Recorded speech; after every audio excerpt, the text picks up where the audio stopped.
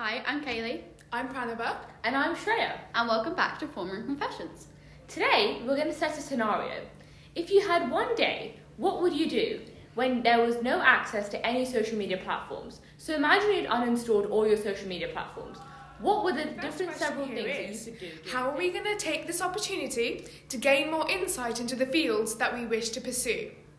But let's first start off with introducing our fields. Kaylee, do you want to go first? Sure. I am looking into going to medicine, so for me, I have a lot of wider reading that I have to do and a lot of knowledge gathering for just a basic general knowledge, which having a day where I wasn't obsessively attached to my phone like it was a second limb would be very useful. So I could actually maybe do some reading, but also I have to do a lot of work experience just to understand the true impact and the weight of going into medicine, because medicine is very weighty is probably not the right word to describe it, but it's a very heavy career. It weighs on you a lot.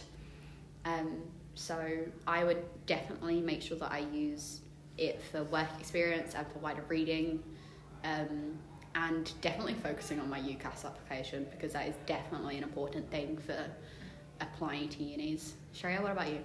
Yeah, so I think definitely medicine is one of very heavy careers, so I agree with you on that. I personally wish to go into law, and I think it's completely on the other side of the spectrum. It's a whole other extreme with I think there are several things in law which people don't quite know about. I think there are certain areas of law where there's a lot of kind of information already out there, such as corporate law or commercial law, but there's also a lot of other types of niche fields which only will really come once you put research into it and once you actually talk to people, as well as kind of research into different kinds of companies and what they kind of focus in on. So I think I would use the time to really look at companies and reputed firms that are currently in these different industries and really try and see the different things I can do, rather than just going down the route that everyone wishes to go down, and maybe try and see where my expertise could be in the future. What about you, Pranava? Me, on the other hand, would go into the physics field, and how I'd use this time would probably be looking at the NASA websites and different kind of UCAS opportunities or work experience that I have. Probably not work I'd like to read in physics, because there's so many good books. No, I completely agree with you. Reading, actually, your point about reading books surrounding your field is really important. I actually do really get into medical dramas, whether it be TV programs, obviously, which I wouldn't be able to watch on a day like this. But books like Adam Kay is a very famous author at the minute for his This Is Gonna Hurt, and his second book that he released actually the past Christmas of 2020, which was The Night Shift Before Christmas, which I read in under 3 days, and I was very into that book. It was very funny. It was a very funny book. So yeah, there are a lot of books, at least for my field, that are more account of events that have happened, with obviously abiding to the law surrounding privacy and doctor confidentiality, but they're very, very insightful of actually how life works when you're a doctor, how balancing thing gets a lot more difficult. I think the topic of reading books is really crucial, and I think in this day and age when it's so easy to just Google everything, I think we kind of we don't value the kind of the knowledge that we can gain from books, and obviously a lot of times whatever field that is, it's written by experts. So I think it's really important to kind of read books, whether you read it on your Kindle or online or physical copy, but I think it's really important to immerse yourself in the reading. And for me also, I think I like to focus on, I think like mentioned before, kind of what books you can read then that can be then mentioned in your personal statement, or that can then be used to really kind of figure out what kind of specified field you want to go into under the kind of broad terms of it. And I think one more question I'd like to ask is, what other kind of activities or super curricular activities would you like to engage in during even the one day that you have without social media, which would kind of help you? On the NASA website, that there's a specific another website that's linked to NASA is actually NASA Science, and they've had loads of activities that any age people can do, like children, teenagers, adults, and I think those activities I've tried one, few actually, and they're really, really interesting. I've tried them with my family and everything, and it's really, really good, and it's in the field. And yeah, I'd suggest doing that if you want to go into the physics field. Anyone else? Personally for me, in terms of like activities that I could do that relate to medicine, obviously like we've already mentioned like reading, I mentioned like work experience, and again wider reading specifically focused on medical topics, but that you would be able to do certain activities. For actually one of my Christmas presents was an anatomical colouring in book, which sounds like I am the biggest geek in the world, and I am. Like, there's no doubt about it, I'm a very big geek, and I'm not going to deny that. But it's actually quite fun, because colouring is a very relaxing activity. You can just sit down, it's almost mind-numbing, because you're doing a movement back and forth, and you can watch it. It's very mind-numbing like that, it's very interesting. But you're also looking and studying this image of different parts of the body, so whether that be the brain or the chambers of the heart or the structure of the spine, different bones in the body, the skeleton, the digestive system, like it's a very, very thick book. It's probably like that, or you can get like suturing kits to practice that technique, and little things like that. But definitely like going onto like websites, so like the NHS, like World Health Organization, WHO, CDC, and just reading articles about current events, not necessarily the pandemic, but also advances made in developments and new trials that are starting, things like that, or updates with trials that have been going on for 5, 10, 15, almost 20 years sometimes. Things like that. That's very interesting, at least to me. Personally, for me, I think slightly away from the kind of the science, but so we're looking at law. I think I'll be looking at kind of like a lot of supercurricular activity in terms of like essay competitions and stuff like that. And I think even if not with a mindset to particularly win everything, but just to like when you have a particular question and then. Yeah, so I think essay competitions are a great way in order to really, I think like we mentioned before, like expand your knowledge, because it gives you a question, and then you kind of do research and look at different authors, and whether that's online or looking at books, or talking to different members of your family, or people that who are in the field, and that actually gives you a lot of insight into one particular field, and that may kind of urge you on to looking at more in that kind of niche area.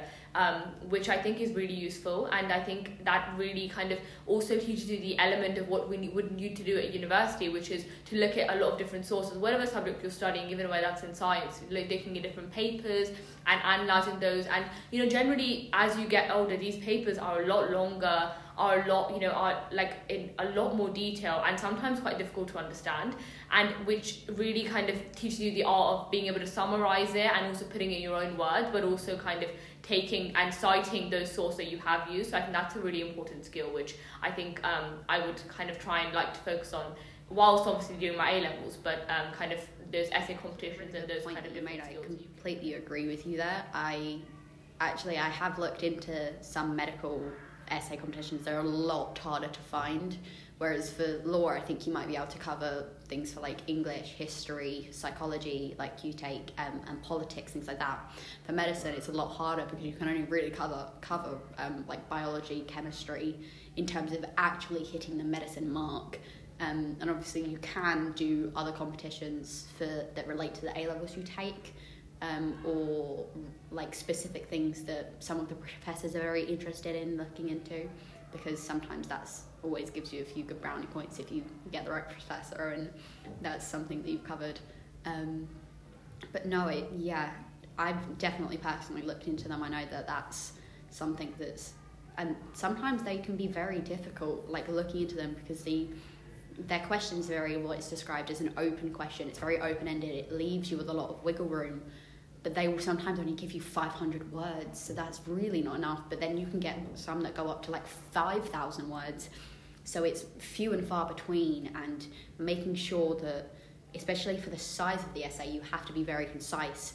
So for a 500-word essay, you've got to hit the mark, you've got to get it precise, you've got to get it very, very accurate, very detailed, very informative, very answering the question. I know that doesn't grammatically make a sentence, but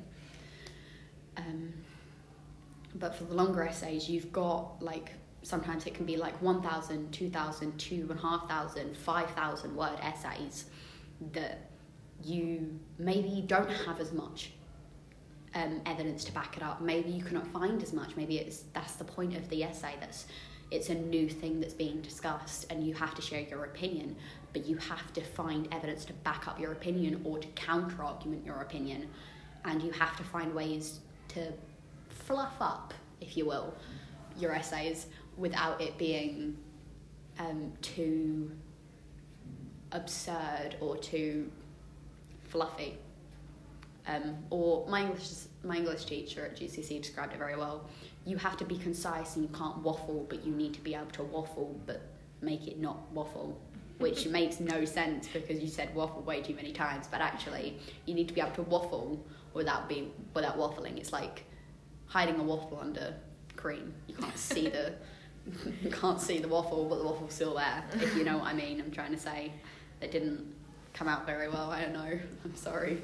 But no, I completely agree with you. Definitely, if essay competitions is something that actually would be a very good use of time, because you can spend a couple of hours doing hardcore research and then spend another couple of hours actually writing the essay. So yeah, that's a very good point. That was very long. Sorry. Yeah, so I just want to talk about a book that I'm reading right now. It's written by Stephen Hawking. It's On the Shoulder of Giants. Of course, it has like big vocabulary that I cannot understand, and has like intense maths in between it. And I like it because I don't understand it, and it has that space for me to Google it and Google the word and like find new topics that I haven't learned in my curriculum. And it just like, it's great. I just love that book a lot, and even though it's very word heavy, it has like small font and is like it has small font and it's really, really big. But yeah, and I'd recommend it if you're doing some physics or do you want to go into the physics field. It just opens so many new topics that you haven't learned before. So yeah, anything else you want to add, guys? Yeah, I think I just wanted to say, like, I think your idea of, like, reading particular books and stuff is really interesting. So, actually, for I think it was a few weeks ago, I'd read a book by a lawyer named Brian Stevenson, and I was actually looking at writing something on the death penalty. And I had come in with very different views, raised by, different members of my family and what they felt about it. And obviously, I think it's a very controversial topic. Some people have very strong opinions on both sides of it, for sure. But I think really reading it from like a legal perspective and knowing, and he's written it very beautifully in the book from a particular person that actually went through on being on death row and actually was innocent. But then even when they had been exonerated, actually that took such a toll on them that then their life never really could get back to normal, because obviously all the people that they left behind had moved on. And I think it kind of taught me a lot about the legal industry and how it works, especially in terms of criminal law. But also I think the kind of mark that lawyers and kind of like laws can leave on a society as well in so many different aspects. And I think that was what I found really interesting. But I think looking at the picture in broad detail, I think these kind of competitions and reading different books really gives you an insight into whatever field you may want to go into, kind of like more niche aspects from people who are actually there. Because I think we have a view from the outside, from what people have told us. But when we actually read about these real life experiences, it gives you, a lot more of what you could be doing in the future. So, is there anything you'd like to add, Kaylee? No, I completely agree with you there. I'd also want to add, going to the webinars, not specifically in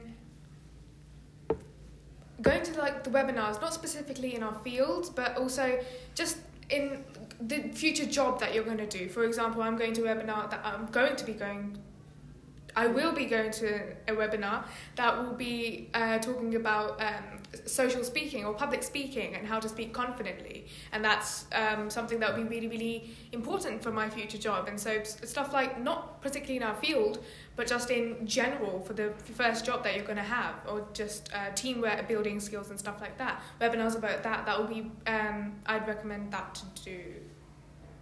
Yeah, no, I completely agree with you there. Actually, that's a very interesting point. Of sometimes, although focusing on what you're going to be studying and what you're going into is very useful, and it's the most it's the first point of contact. Actually, sometimes the wider knowledge of surrounding everything, the things that you need to have to be able to do that thing, sometimes they need strengthening, especially in our world. Like, we're discussing what would you do on a day if you didn't have social media, and we're discussing it because we're so reliant on social media.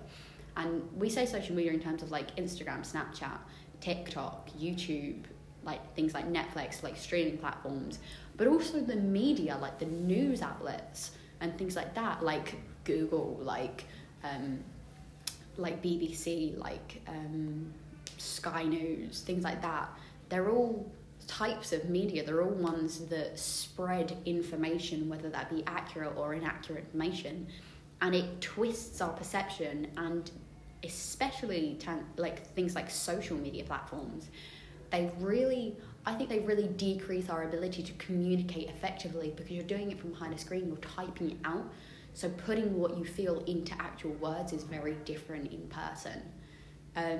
So no, I completely agree with you there. Actually, the point of sitting down and taking a webinar on public speaking, how to get your point across effectively, is a very good idea. And I think a lot more people need to do that, because it's not something focused on in school.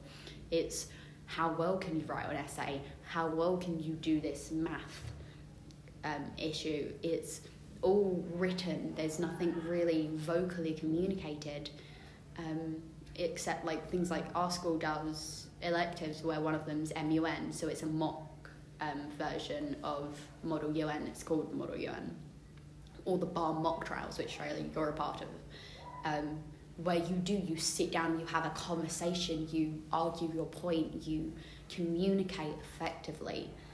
But not a lot of schools do that. Like the school that Pranava and I came from, they didn't do that. Sheree, I think you said that your school didn't do anything like that either. I know people that go to other schools in the local area that don't do things like that. And yeah, it's a very interesting thing, and I think actually learning to communicate effectively would be a very good point of contact of, this is what I'm doing to improve my abilities as a person to be more effective in this job role, whatever that may be, whatever qualifications I may have. This is why I'm socially, as a human being, good for this role, not just my brain power, not my academic abilities. Socially, as a person, I'm good. I can communicate. I can work well within a team. I've looked into it. I've done training. I've attended webinars. I've done team sports. I've tutored Pranava, both Pranava and Shreya, you both tutor.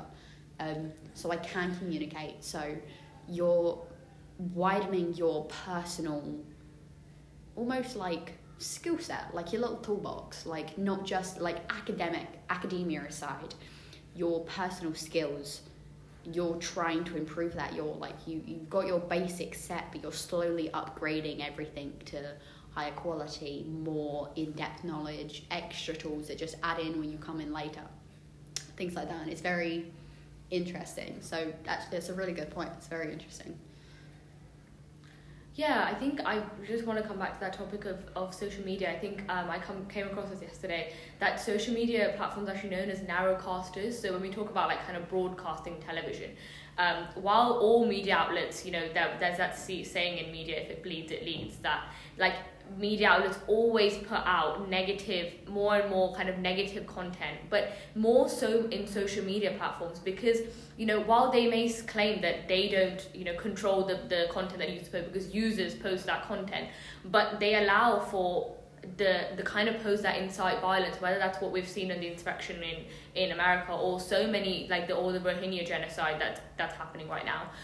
So many things, and those are the things that are always pushed, which means that extremist groups on both sides are the ones that have so much power on social media, and so many young people get a lot of their news from social media.